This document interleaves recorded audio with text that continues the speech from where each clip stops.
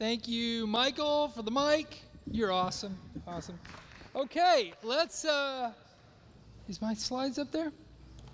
First of all, I want to share a thing I'm really grateful for. I just walked in today, and I walked over to John Thomas, and we gave each other a hug. And then John said, you know what? I needed that. Okay, so now we're going to do a vulnerability check. Please raise your hand if you can admit right now in front of everybody that you need a hug. And if you don't need one, don't worry. Okay, all right. Now let's stand up, and if you saw someone's hand go up, give them a hug. Okay. For those of you that didn't need the hug and you got one, I apologize. Midweek is a dangerous place. You just don't know, man. Be careful. You will get loved in here. Okay. All right. If you guys don't mind, I would like to do a little bit of spiritual formation exercise. Okay? And spiritual formation exercises often begin with the Bible. Just so you knew that. Okay? All right. We're not going some weird direction now. Okay? All right. Philippians 2, chapter 2 starts with, therefore. Whenever you read a therefore, what do you got to do? You got to back it up, man. We got to look what happened in chapter 1. So let's do that. We'll do spiritual formation and exegesis all at the same time. That is amazing. That's how good and deep we are as Bible students. Okay, here we go. Paul says, for it has been granted to you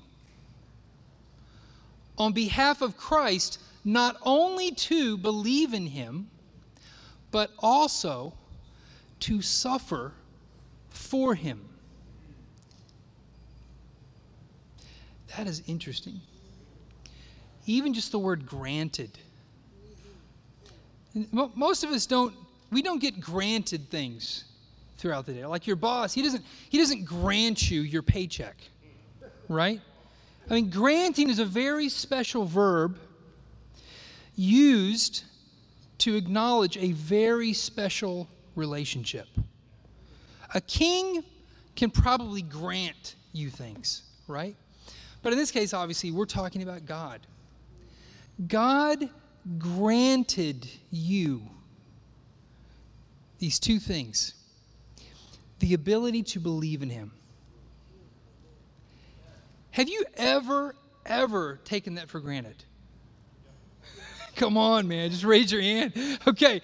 I was thinking about the other day. I was doing my tree thing the other day. And I just thought, how cool that I'm sitting here and there's no qualms. It's like, I just get it. You, God, made that. You made me. You made many of the people that I just prayed about. Actually, all of the people that I just prayed about. That was weird. I'm sorry. Like, wait, was I part of the... No, anyway. But my point is, like, man, this is so good. So grateful I get to believe. But then the next part.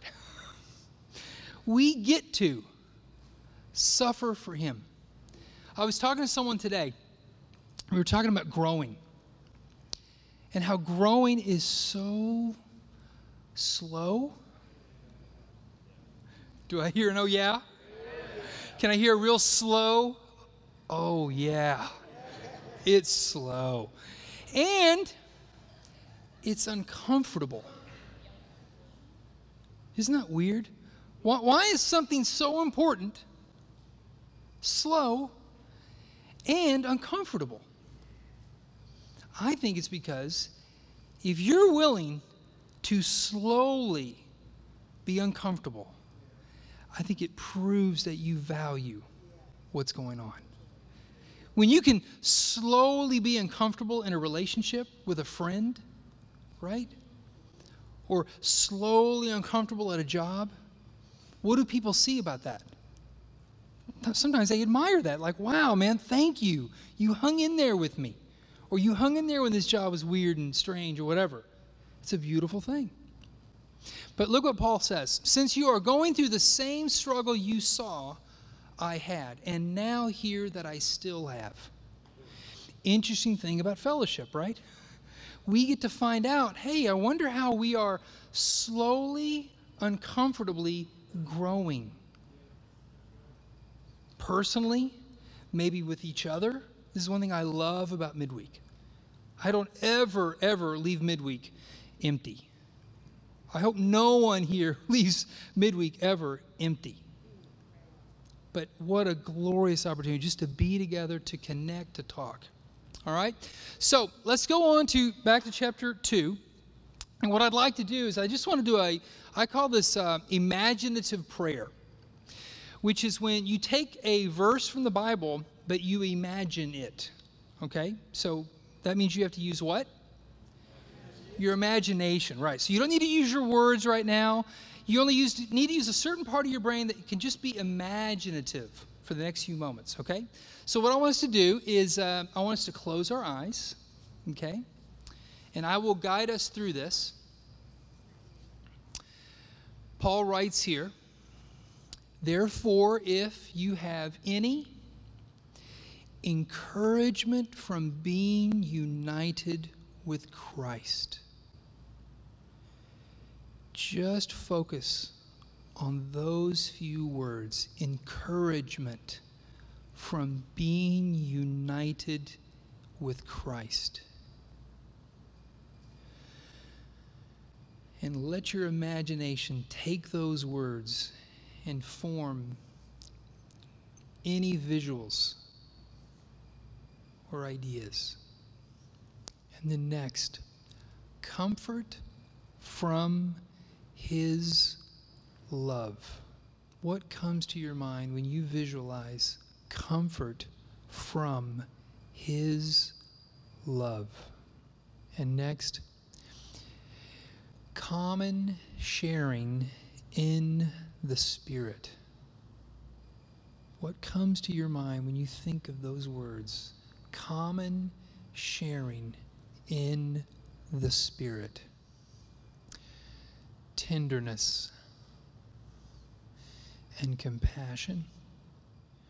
Perhaps a memory of a person comes to mind when you think of those two words. A person that God put in your life to deliver tenderness and compassion. Okay, let's take about 3 breaths and then open our eyes. Okay, and then let's finish what Paul says. Then make my joy complete by being like-minded, having the same love, being one in spirit and of one mind. Now, we just did some ridiculously slow Bible reading just now, right? But I want to ask, would anyone be willing to share anything that came to your mind when you heard any of those specific things? Testing. Yeah, what came to mind for me is when you talked about tenderness and compassion. You know, I just think about the challenges of life, and when God sends someone alongside you, you feel that tenderness and compassion, you know. Whether it was your fault or someone else's fault, it just doesn't matter, but it's just feeling that in that moment, just, it really moves your heart. It moves my heart. Awesome. That's what I felt. Behind you, Kim. Common sharing in the Spirit. It's just fun because memories came to mind of situations between me and my children where we just experienced something at the same time and looked at each other and understood, wow, God was really there. So that's such an incredible blessing, having that kind of relationship with a physical person, but also with our God. Nice. All right, so some very clear memories. All right, Kim, can you toss it? Well, you can toss it to Kevin. That's not bad. All right. When I thought about encouragement from being united with Christ, my visual was Felipe and Lindy sharing on Sunday. And it just did something for my heart and soul. Amen. Awesome. We had a couple of, Cece Okay, and then Joey. I'm going to hand this to Cece. I can catch. What a gentleman. The encouragement from being united with Christ, what I was thinking about was heart connections. I try to visualize if I feel connected with a person, it's usually when our hearts are connected. So then I thought to myself, oh, wait a minute. What an encouragement of being united with Christ, that actually the Son of God can have a connection with me, and a heartstring. So I thought of heartstrings. Heartstrings, nice. Joey, Oh. go ahead and throw it. I want to throw. Here we go. We didn't buy this thing to hand to each other, okay? Check. Joey. All of my visualizations were very personal. Excellent. So if any comfort from his love. And when you first said comfort, I envisioned like a real tight, smushy hug, like my face being pressed up against somebody's chest. But then when you said from his love, I visualized, in this instance, not necessarily Jesus, but a person drawing a sword and severing all my sinful connections to my enemy, which would be Satan. Yeah. And it was kind of like the plunge forward, and as the sword came up, all my sin was severed from anything that connected me to my worldly vices. And as the sword came up, a wall followed the sword that was as high as I could see and as long as I could see. Kind of like when we explain in the sin study how that wall separates us from God, except this wall separated me from my enemy, keeping me safe. Now, I want to thank you for sharing that. But what you just described is what I hope for all of us. Because when we hear examples like that, because I think Joey is a very good, imaginative person. But me, sometimes my imagination is a little rustier. And I may not come up with really amazing visuals. So please, I'm just asking for anyone that just heard Joey sharing and thought, oh, darn it, I can't do that. Or, oh, my God. No. Just take warning. It just means that we need to practice this. Okay? Imagination takes practice. It's not a gift. It's just something that requires practice. And even listening to Joey, I just thought this is something we should do. This is a great way to spend time with each other. Just imagine sitting down with one or two other people, look at a verse, imagine it separately, then exchange notes. I mean, that's deep fellowship, right? So anyway, thank you. All right, so I know Kevin usually ignores people over here and picks everyone over here. So I now have done the opposite. So I just want to make sure, am I missing anybody over here that raised? Oh, all right, Karen Thomas. All right, Joe, you want to do it? Karen, are you good? Make sure she's ready. Whoa, man. That's the mom of basketball players right there, people. All right. I was thinking, I thought of things in all of them, but the comfort from his love was another one I was thinking of. I wasn't as creative, but I just thought back on times where I felt God's comfort. Okay. And there were times when I was in emotional pain and I couldn't pray, I couldn't read, all I could do was listen to music. And by the time I was done with that CD, the sting of that pain was gone. And it's almost like he put this little cushion around me, or he would take it away. I think of times when he, either the words will comfort me or just knowing that I have hope comforts me. And he heals me. He completely removes the pain and heals it and heals the wound. So that's what I was thinking of when I thought of comfort from his love. Thank you. Thank you very much. Okay, yes, please. I was thinking there's so many things that I'm going through right now that I've never gone through. So as I was trying to get into the zone there, I was kind of going as a child, holding God's hand into a forest, I can't see where I'm going. I've never been on this path, but just how comforting that was, because I saw myself as a child, small child, with my dad just holding his hand and just, somehow. And then as the spirit, I don't know, it was kind of like just another being in the picture. I don't know, it's cartoony maybe, but anyways, that, it was the three of us kind of just somehow we're going to, you're going to get through this and you have the Spirit with you to walk with you. So I'm just holding your hand through the unknown. That is beautiful. You just blessed us all. Thank you. Oh. All right. Thank you, guys. I think one sign that you might be doing this right is if you feel giddy and silly, that might be evidence that you're actually doing it correctly. So please, please try this at home. Okay? Anybody willing to do that? Yeah? All right. Okay, so we have a very, very amazing opportunity coming up among our fellowship. However, I need Greg Hines to come and share with us some things we need to know about that. And if Greg's not here, then we're going to take Kimba. Wow. Okay, so everybody, imagine Greg Hines. Just imagine. Just picture him smiling. Picture him feeling really embarrassed because he's not here. He's here. Okay, you know what? Hold on. Okay, sorry, then I'm going to do my thing. I wanted to announce that we're going to be having the Inside Out Conference. It's a counseling conference coming up on August 9th and 10th. Myrna is going to be a participant there, or a contributor there, I hope. So Inside Out, this is basically, originally it's just basically for counselors to come together to talk about the mental health, the Christian aspect on mental health and tools that come from the world of psychology. Here's a snapshot, I think, of the schedule that's going to be there on Friday and Saturday. I'm going to be speaking. Have you guys heard of a guy named Mike Newman? He's flying in from Seattle to speak to this.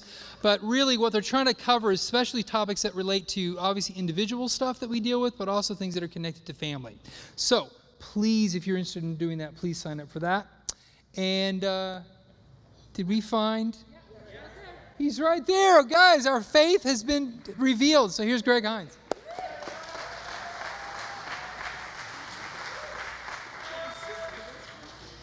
Hello, everyone. How you guys doing tonight? So I am Greg Hines, and this is Monique Kaudegi.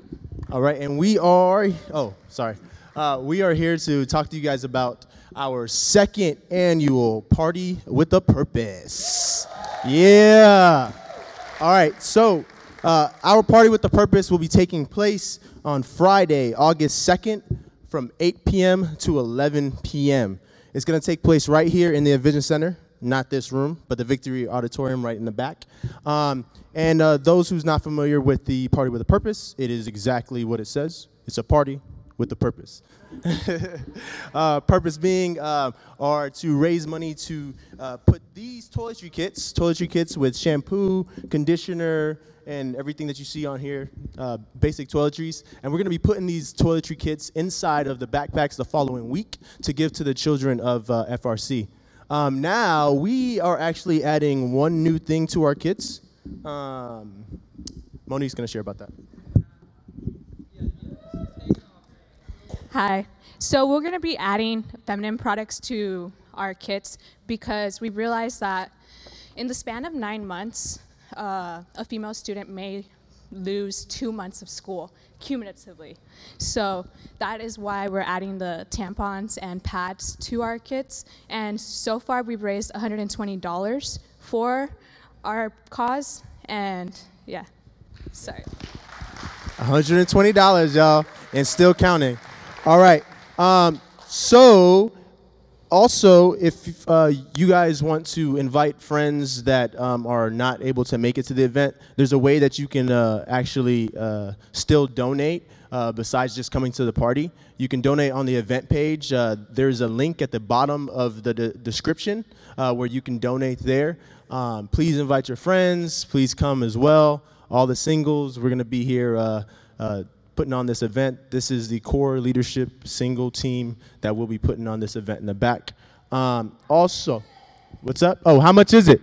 Yeah, that's a great question. Yeah. So this is going to be $10 for the event. You can that's going to be your entry for the event, or you can actually hand put together one of your toiletry kits and bring that as your entry. Along with that, volunteers, TP singles, come out and volunteer. I'm going to put a link on the group meet tonight for you guys to sign up for whatever you guys want to do. This is our event, so let's make it happen. And I just want to piggyback off of Kim Upton from last week. Marrieds, y'all can come through. Y'all can help out and and sign up as well.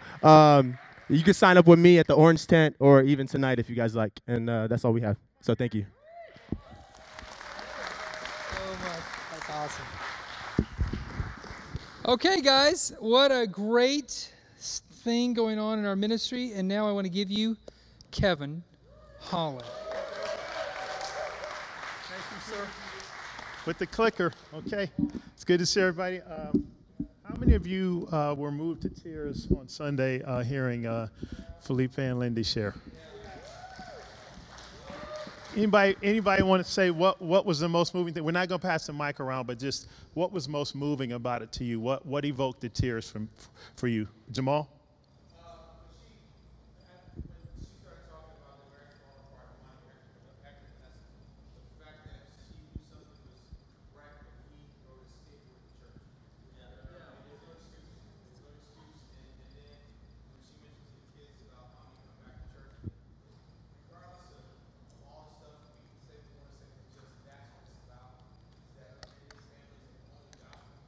Yep. Yep.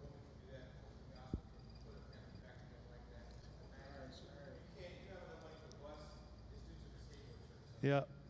Props, yes. Yes. Kim?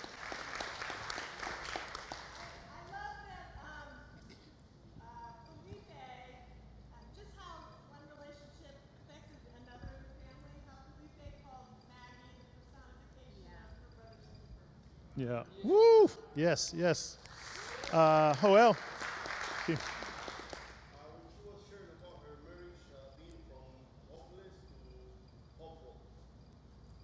Yep. Yep, Sean.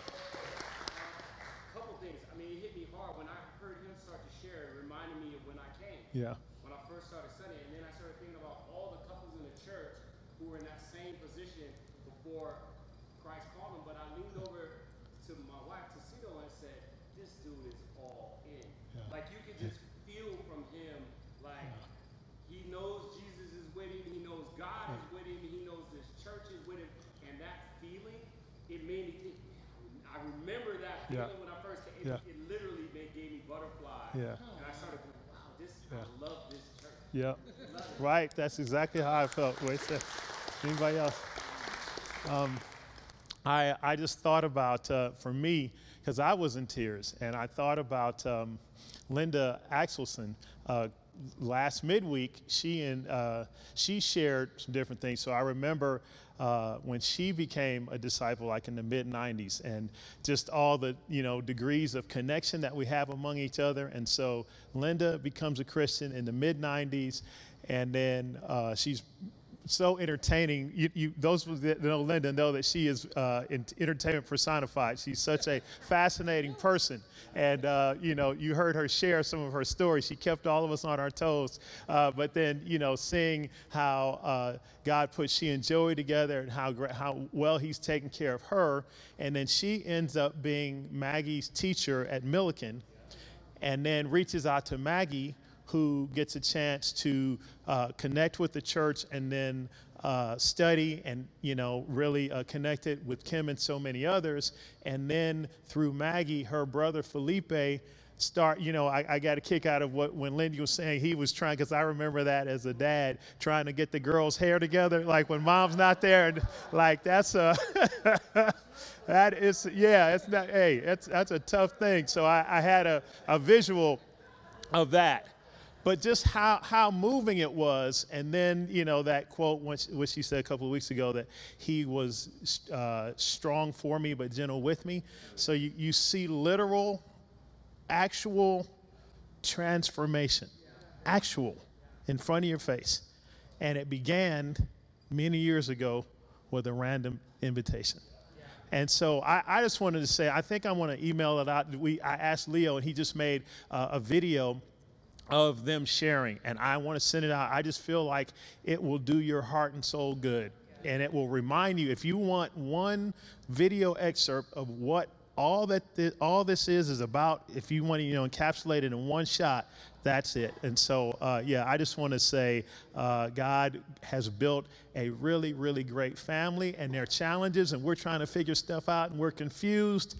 But when you see stuff like that, when you see all these kids coming back from youth camp and these devoted youth leaders and counselors losing sleep and time and all that, and you see all that we're doing for El Salvador and so forth, it just reminds you that God is in this place. Don't get it twisted. Yeah, we're going through stuff, but he's changing lives here, and he will continue to do that. So I want, as Felipe and Lindy, can you just stand up one more time? Do it for me. I know you're like, please leave us alone.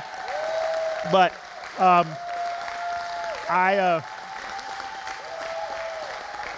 just saying, you have inspired my heart, and God has used you to fill my soul. So thank you.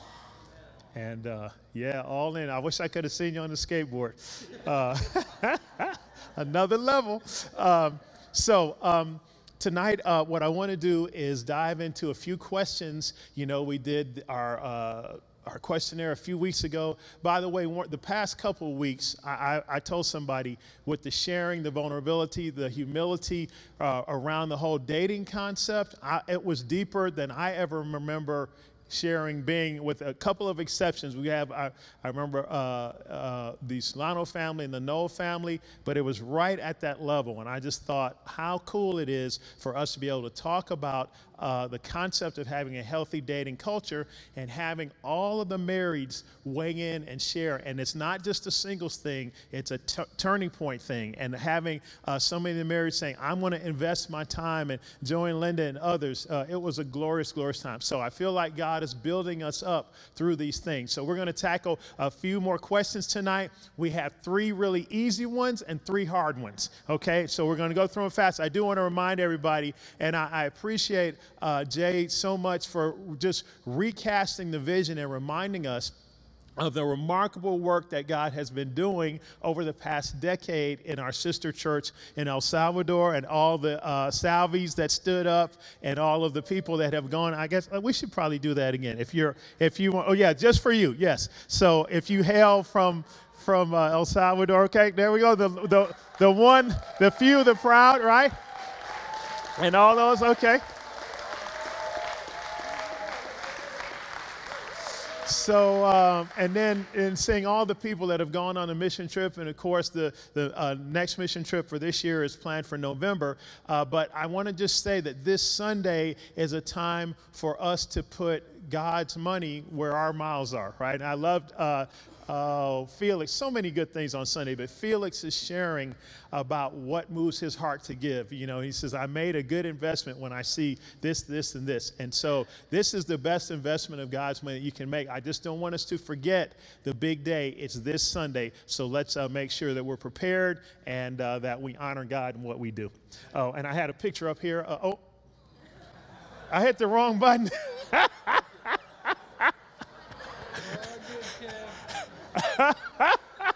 Sorry about that. It's one of these fancy clickers. Okay. All right. That's a picture of some of our brothers and sisters in El Salvador. So, woo! Be nice to be a professional, wouldn't it? Okay. 36 years in, trying to figure it out. Okay. I'm really looking forward to this. I want to look at a few passages here, and I want to ask, this is going to be more of a conversation. By the way, someone asked me, so we're in the process, we're trying to rethink how we do stuff, and I think that's a healthy thing. And so we're thinking, is it better to have midweeks all together? Is it better to have midweeks like Santa Clarita does and like Culver City does, when you got one in Burbank and one in Sherman Oaks and one in Van Nuys and whatever? Is that better? How long should they go? How much worship should there be? How much teaching should there be? And someone, a person was asking me, what should it be, as though there's one right way to do it. And the truth is, you can do it 17 different ways, depending on the need and so forth. So we're in the process of trying to figure a lot of these things out. And so this is not really going to be a message. There is one passage, it's 1 Corinthians 4. For those of you Bible scholars who want to turn, 1 Corinthians 4, we're going to look at that passage. But this is going to be a night where I just want to ask you several questions. And I want participation, but not like a filibuster, like just quick hits, okay? Because we're not going to solve anything, but what I want to do is invite you into the headspace if you were trying to help lead a church. Okay? And all of us, every member is a minister, and so we have some leadership capacity. All of us do. But if you had to make these decisions, I want you to step into that space so that we rid ourselves of the church or the leadership said, do this or go here. It's not a they, it's a we, right? It's not they decided. If I'm a member, a card-carrying member of Jesus' body, and if I am a card-carrying member of Turning Point, it's we decided. And so I want to look at a few things that Jesus did, and I want to start off with this one question that Jesus asked. His disciples were being asked. Matthew, one of the 7 authors of the New Testament, one of Jesus' 12 guys, tax collector, he recorded that Jesus' followers were being questioned about them not paying the temple tax, okay? And so that's some of the context. It's actually... No, I'll do this. Okay, I'll keep going. He says, what do you think, Simon? He asked, from whom do the kings of the earth collect duty and taxes? From their own children or for others? You can read it. He goes on. But I wanted to ask you, why do you think Jesus asked Simon this question rather than just telling him the answer, solving the problem? Why do you think Jesus asked Simon the question?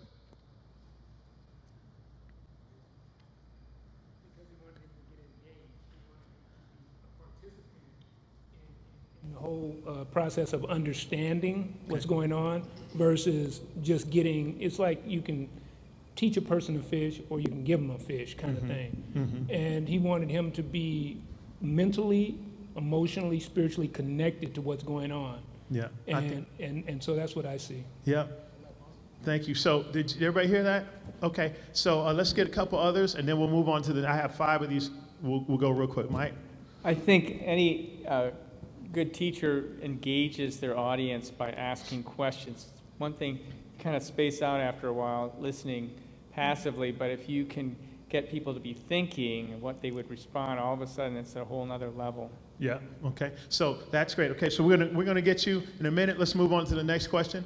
All right, and so I think I read where Jesus asked, it's recorded in the Gospels, he asked 83 questions, and that he typically would respond to a question asked him with another question.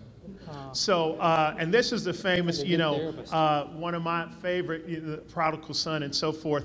What do you think if a man owns 100 sheep and one of them wanders away? Will he not leave the 99 on the hills and go look for the one that wandered off? Once again, rather than launching into the teaching, he's saying, what do you think? I think Jesus asked people what they thought because he cared about what they thought. Have you ever met someone that is not interested in what you think, but only in what they have to say? Oh. So Jesus wasn't that guy. Another one. This is the parable of the sons working in the vineyard, and the older son is, the first son says he's going to go work in the vineyard and then doesn't, and the second son says he's not going to, but then does, representing Israel versus those that were responding to Jesus' message.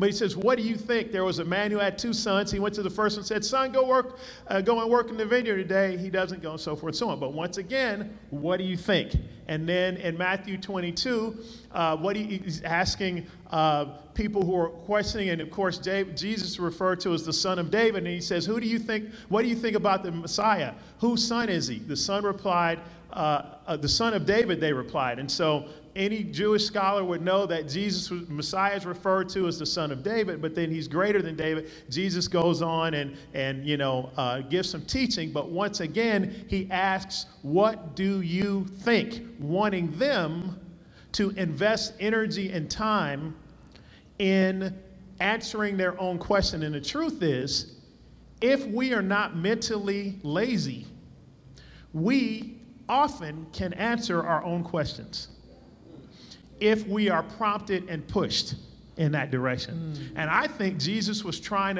to help us, to help me to think and to help me to put some skin in the game myself. And it's easy to blow off if you just want someone to give you an answer. It's easy to blow that off as they come. But when you say, this is what I think, so now you have some ownership, right? Which is another part. This is one of my favorite ones. This is a prelude to the Good Samaritan teaching. On one occasion, an expert in the law stood up to test Jesus.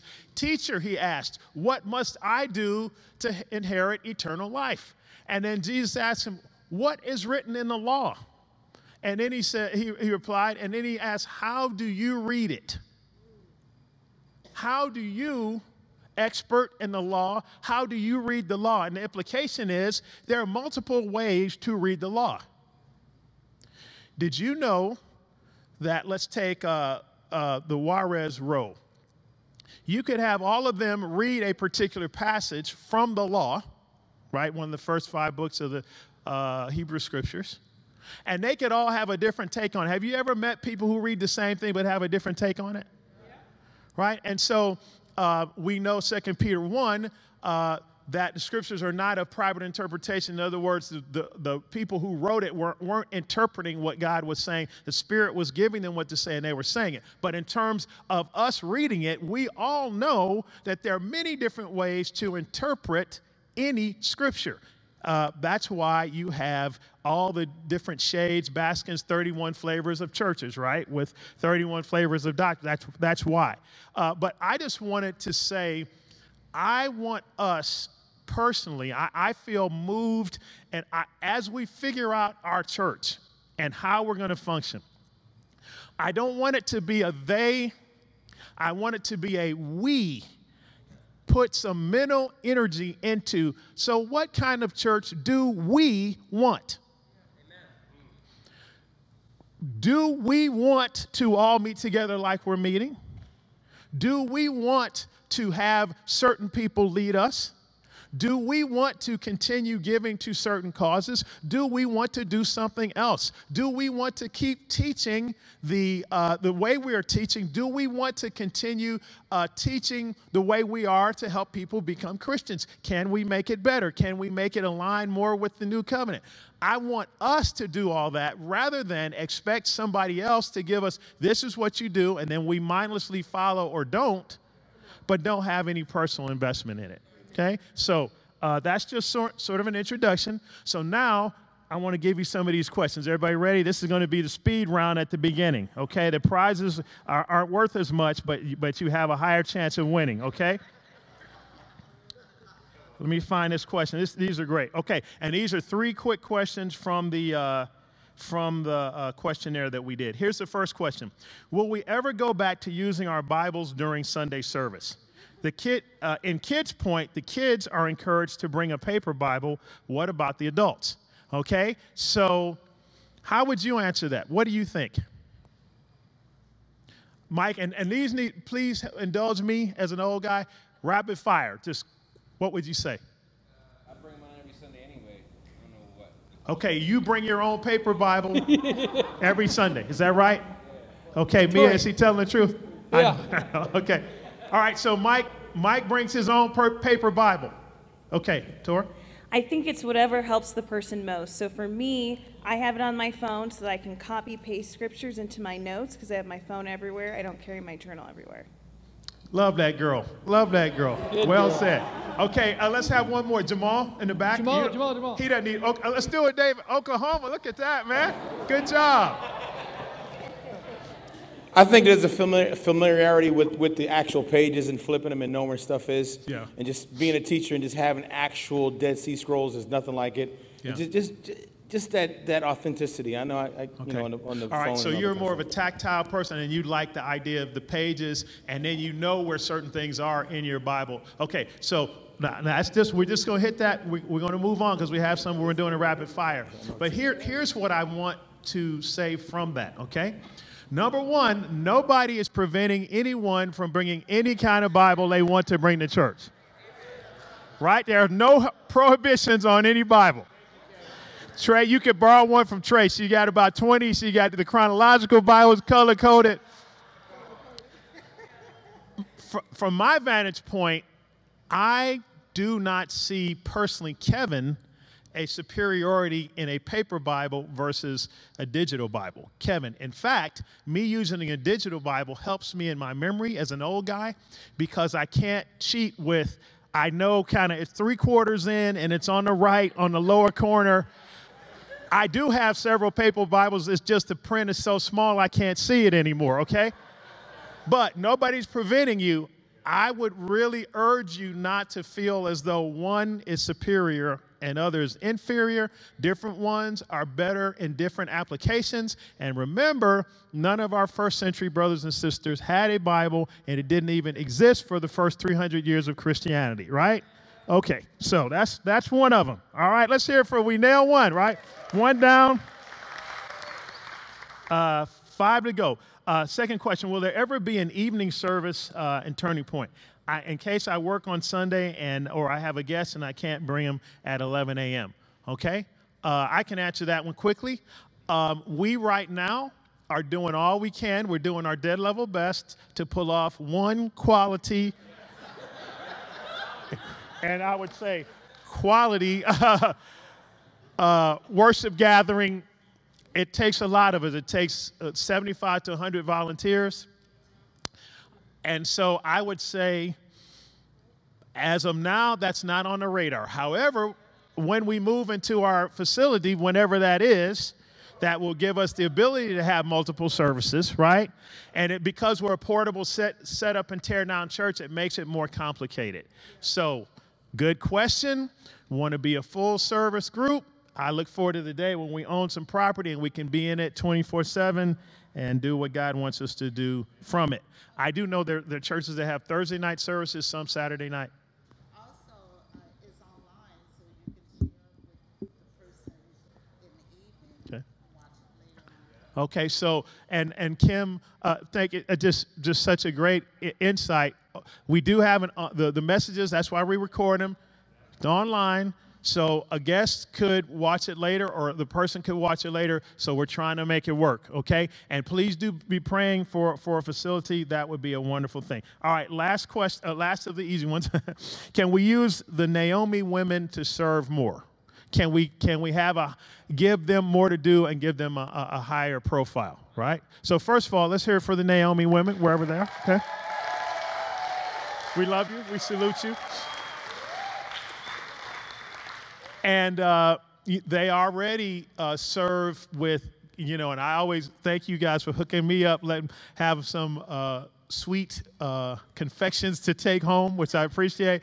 And also, they make sure that the place looks good, the lobby, the bathrooms, and so forth. And so, in addition to serving community service to many other things, so as much as you guys want to do, you have more energy than most of us anyway. So as much as you want to do, please hear that there's no prohibition. You're not gonna find anybody say, "Hey, can I do more?" No, you can't do any more in the church. That's never going to happen. And so that's not happening with them. But just whatever we can do to be better in building a platform so that you guys can continue to serve in greater ways, we're wide open, right? Okay. So just keep Dr. Bean in line. She's a handful, so I know that keeps you busy. So, just joking.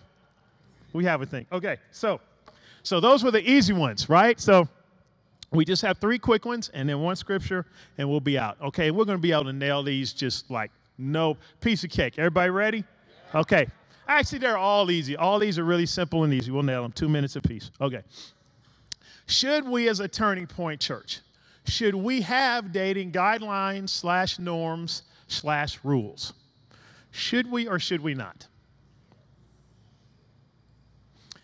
Darlene says yes.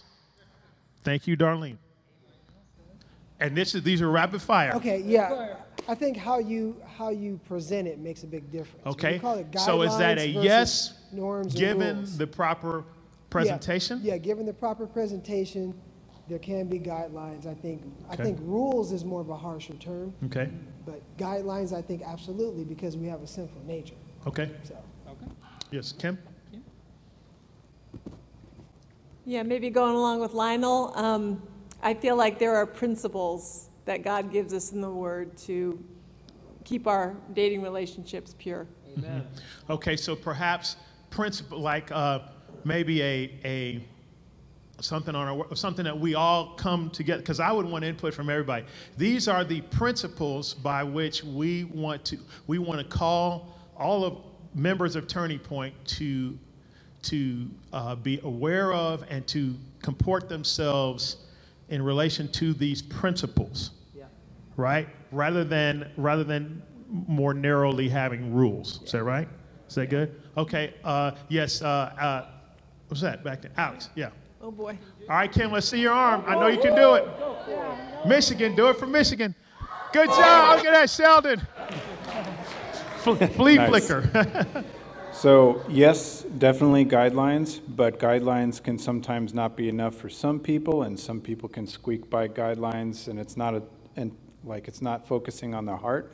Okay. So, definitely guidelines, yes, but have a mentor and just do whatever they say. Okay. Have a mentor and do whatever they say. Okay, so wait a minute, though. Hold on to the ball. Okay. So is it possible, though, let's say you have a mentor and you're like, hey, these guidelines are healthy, but then what if one person experiences those as being helpful, right? And the other person experiences the things the mentor is calling them to as being controlling or invasive? Well, I think that for one thing, a person who is in a situation, especially when there's a possible romantic relationship, you can't really trust your own judgment because it's so full of emotion.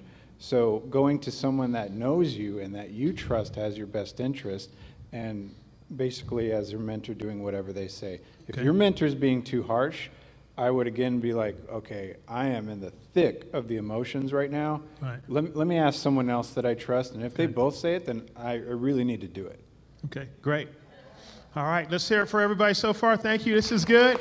All right, now let's have a few more, and then we need a segue. Let's see, who's that? Billy?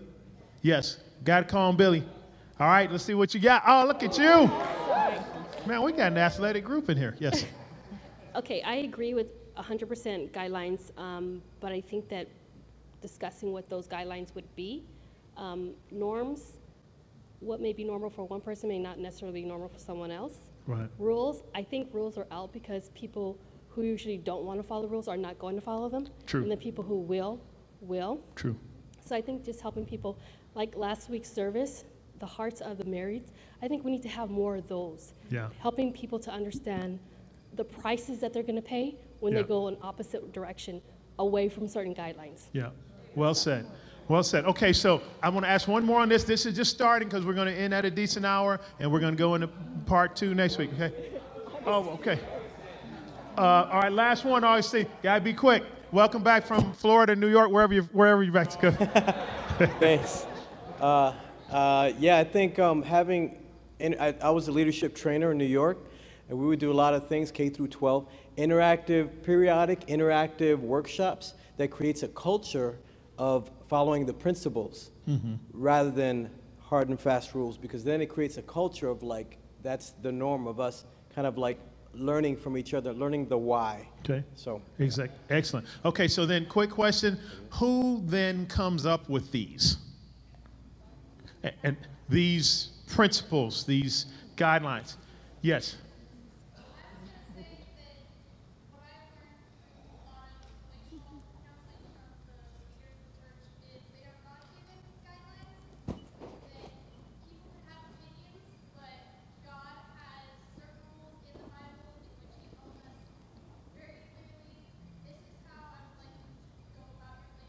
Mm-hmm. Yeah.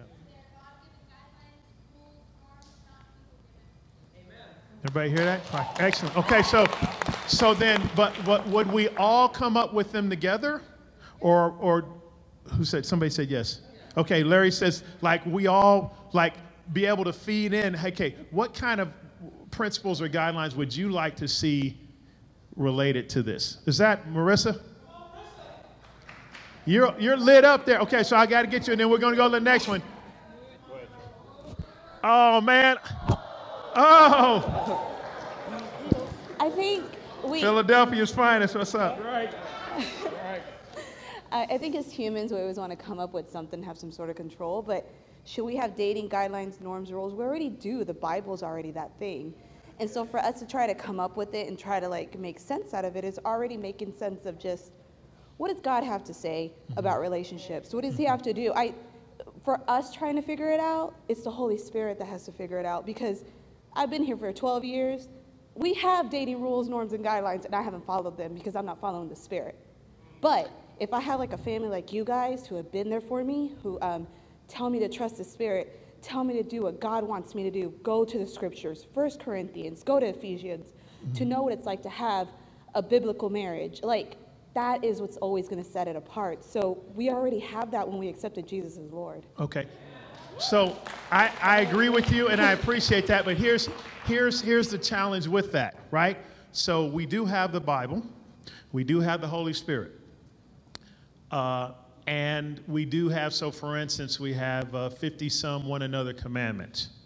So how to practically, as an example, we know where to encourage one another, bear one another's burdens, confess our sins to one another, et cetera, et cetera. The practical guideline or practice that we have in our church to fulfill that primarily is small groups. I've had some people that don't want to be in small groups. And I've said, if you can figure out a better way to practice the one another's without small groups, more power to you. I don't know what it is, because you got to be with other people to do it. But in the same way, we do have the Spirit and we do have the Bible and principles. But what does that look like when I approach this person or that person? What does that look like when I, engage a conversation or build a relationship or go out and spend time? I think we've got to give, to be responsible shepherds, we need to give people tools and practical application of what the Spirit and what the Scriptures teach. And while one person can say, I'm just going to follow the Spirit, trust the Spirit in me.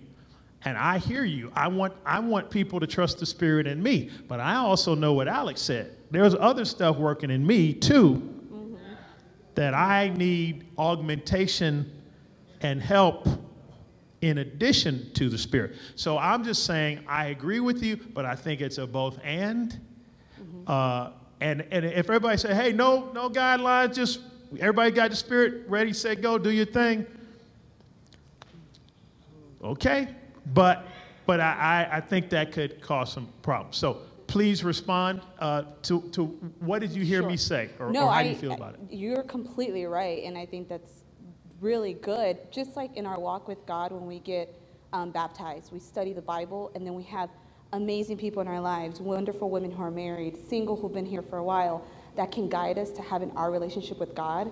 Whether we know it or not, we do have guidelines to be disciples, which is the Bible. Yep. Same way for relationships. So we do have these underlying guidelines, right. And what's helped me in my life are the women like Cece, the women like Erica Rodriguez, like people that are there for me, and they walk me through this stuff, taking Titus and guiding me. It's just that scripture in Titus, I see it, and I'm learning from these women who are where I want to be at. And then there's also mature single women that teach me and they can relate to me. So it is a lot about just being vulnerable and having those connections, just like you said. Yeah.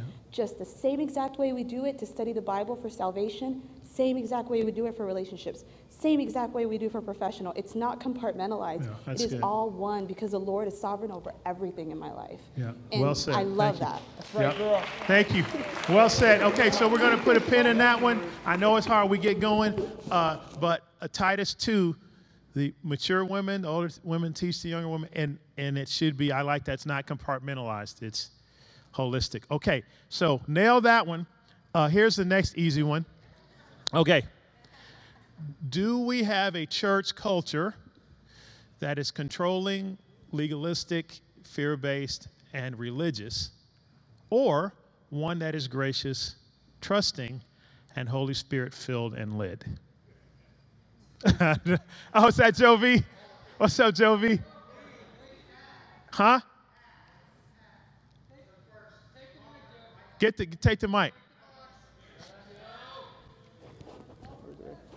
I would say we did have that first culture, and a lot of us probably carry a lot of that with us still, and how we're trying to navigate, because we went, I think, the opposite, where we're very gracious and feel like people are getting away with not being obedient to the scriptures because so much grace was being taught, but not enough obedience to the scripture. And I think we are now, I think we talked about this, Kevin, I think the pruning, I feel like God now is calling us to find the balance between grace and truth.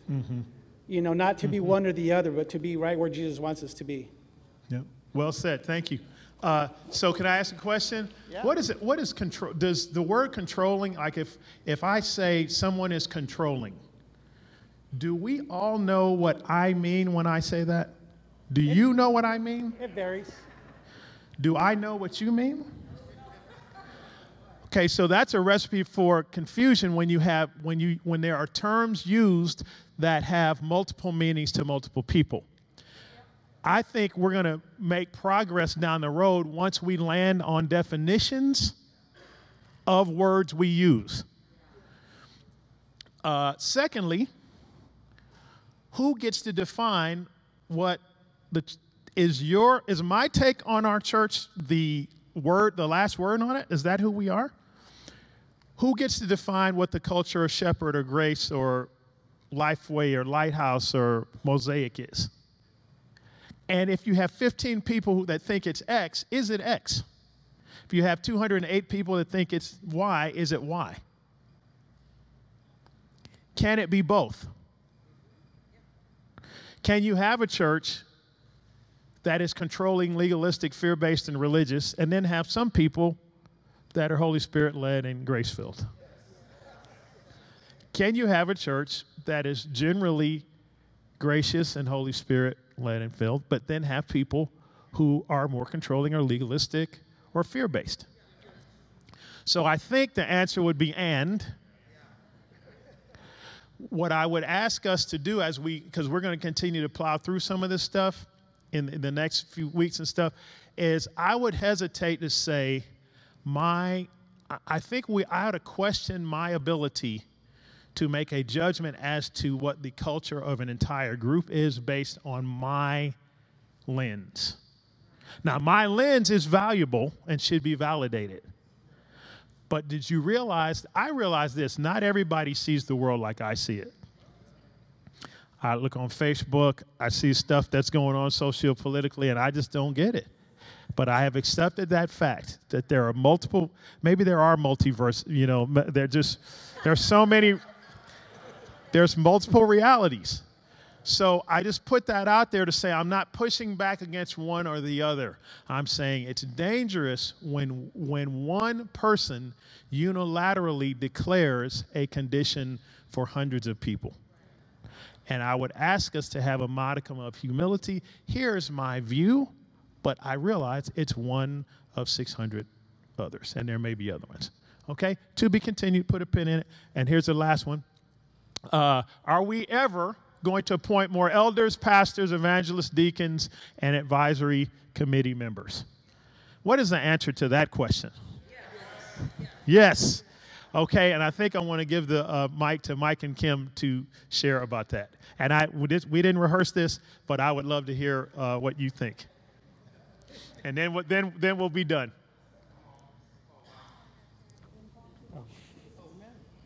Well, we've had quite a few discussions about this. The LA Church does have right now a guideline, I guess, that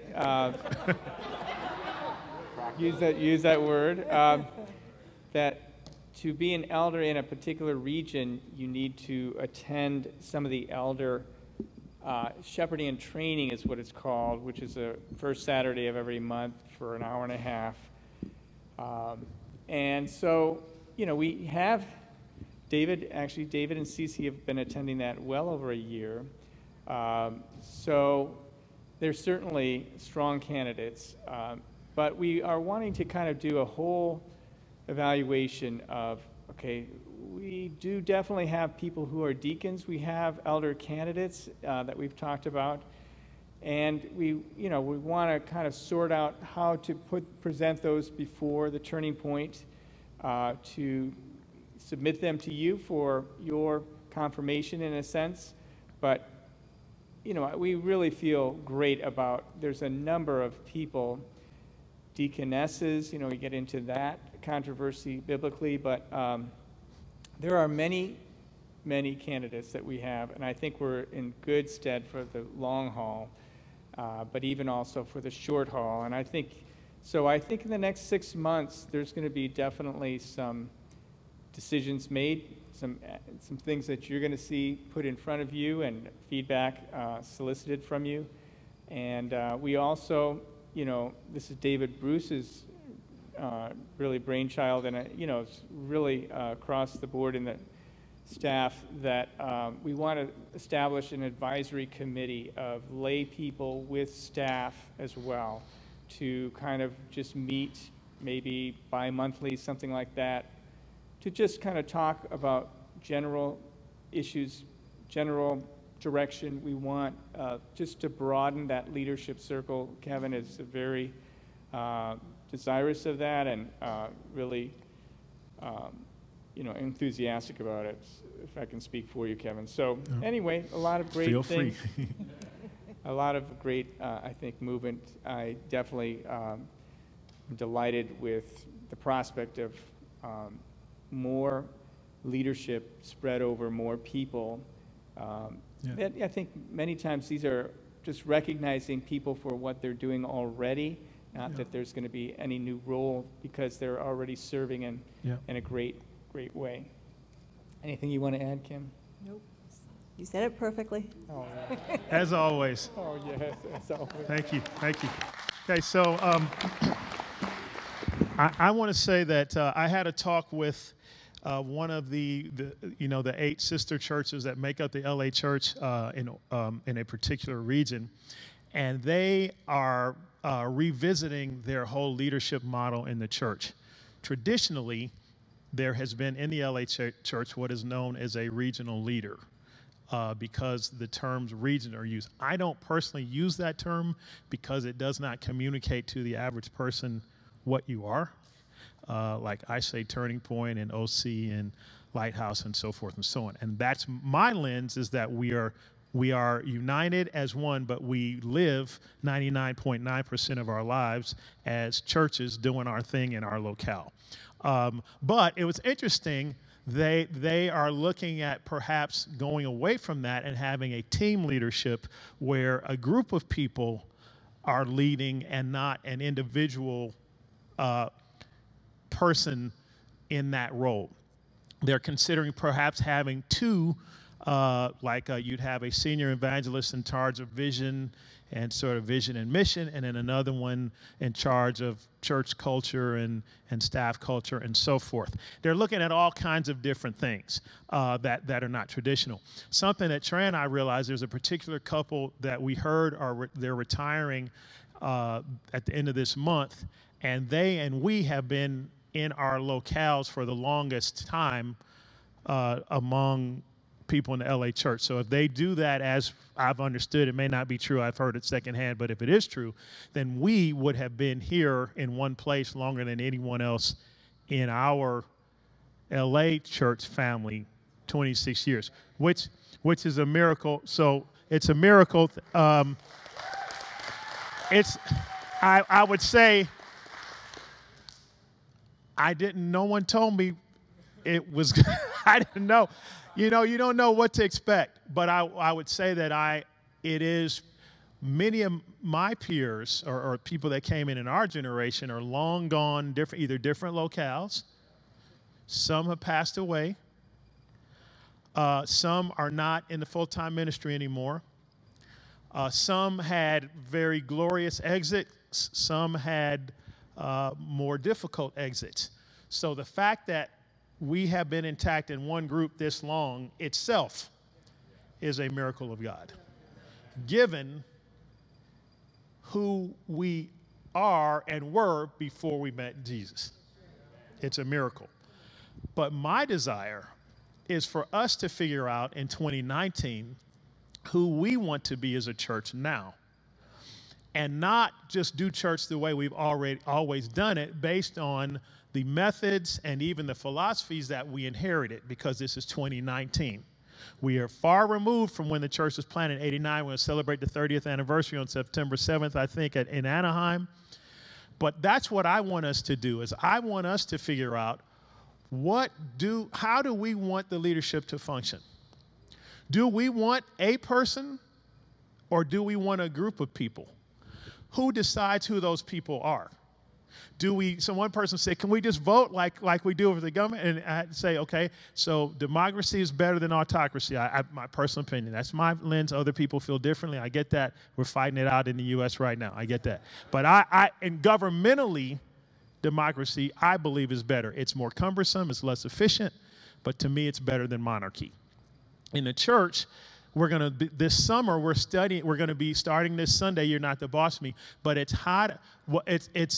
how do we have a good, healthy relationship with authority, right? And I think how you view authority is an underpinning for how you deal with that. So we're going to look at governmental authority, family authority, church authority, and international authority. So, but in that, I want us to figure out, like, what do we think based on what the New Covenant teaches? How do we want to function? And so hopefully, and I don't know if this will happen, just because I want something doesn't mean it's going to happen, but I would love for us in September to be able to land on some covenant, and I've talked about this, right? Something we covenant to each other as the turning point in the 21st century in 2019. We covenant to each other to be this for God, for each other, and for the world for the next X number of years, given that God can always change the script. Has God ever changed your script? Yes, he has, and he could change that. But that's what I want. What I'm saying to you is, I feel led by the Spirit. If you want us to do this, we will keep doing it. But I don't want to just do something because we've always done it a certain way and have it unexamined and become, it's obsolete and ineffective, but because there's emotional attachment to it, I keep it, like the old couch that doesn't go with the furniture and looks disgusting, but you keep it because it has fond memories, right? And you just move it from house to house. No one wants to sit on it, Kids were birthed on it and all this stuff, and you're just like, I don't want to. I know that's TMI. Sorry. Let me pull that back. Sorry. But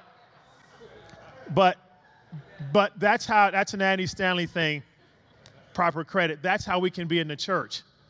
We keep methods, practices, even organizing principles that we have emotional, or even people that lead us. Like there's an emotional attachment there and a sense of sentimentality and like this means a lot to me, so I want to keep it. But it may not be effective. And I'm open to, there's a more effective way to do this. I want what's most effective. Honest to God. And we're all right now, at least, trying to figure out what the heck is it, because that's what we want to do.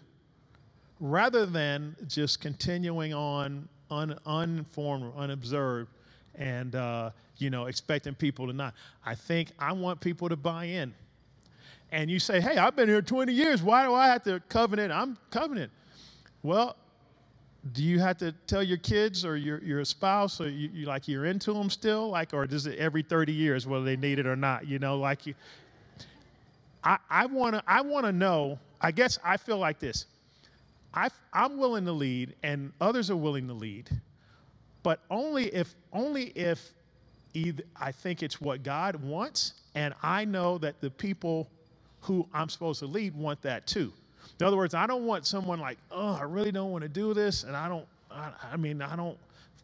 rather do something else, but I guess I gotta, grit my teeth and follow. I guess I gotta do it.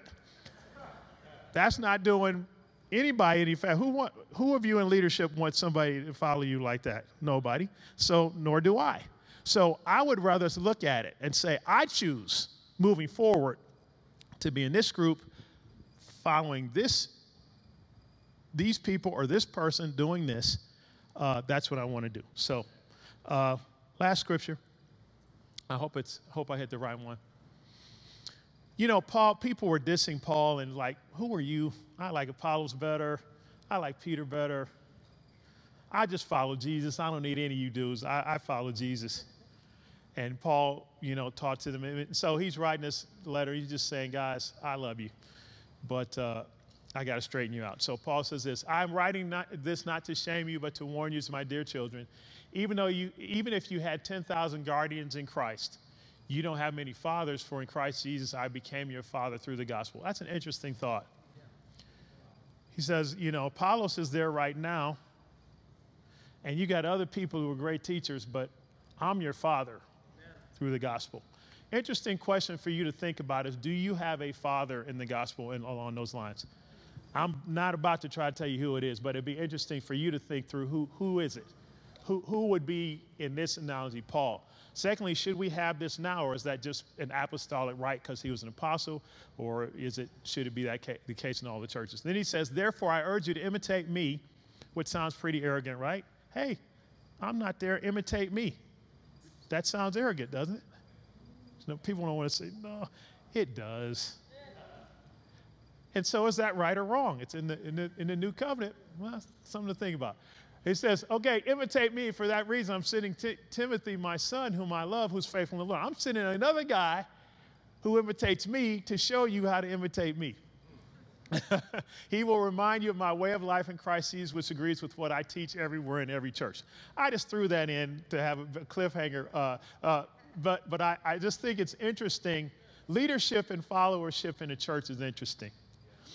And we follow Jesus, but Paul says, I'm your father, and you only have one. You may have 10,000 guardians, but you only have one father, and you need to imitate me. And by the way, those of you that think you know everything, I'm sending you my deputy who is going to show you how to follow me. Yeah.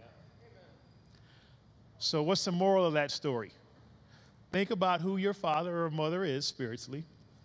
Think about, what do you really think about leadership? What do you really think about, should you follow a person or should you follow Jesus?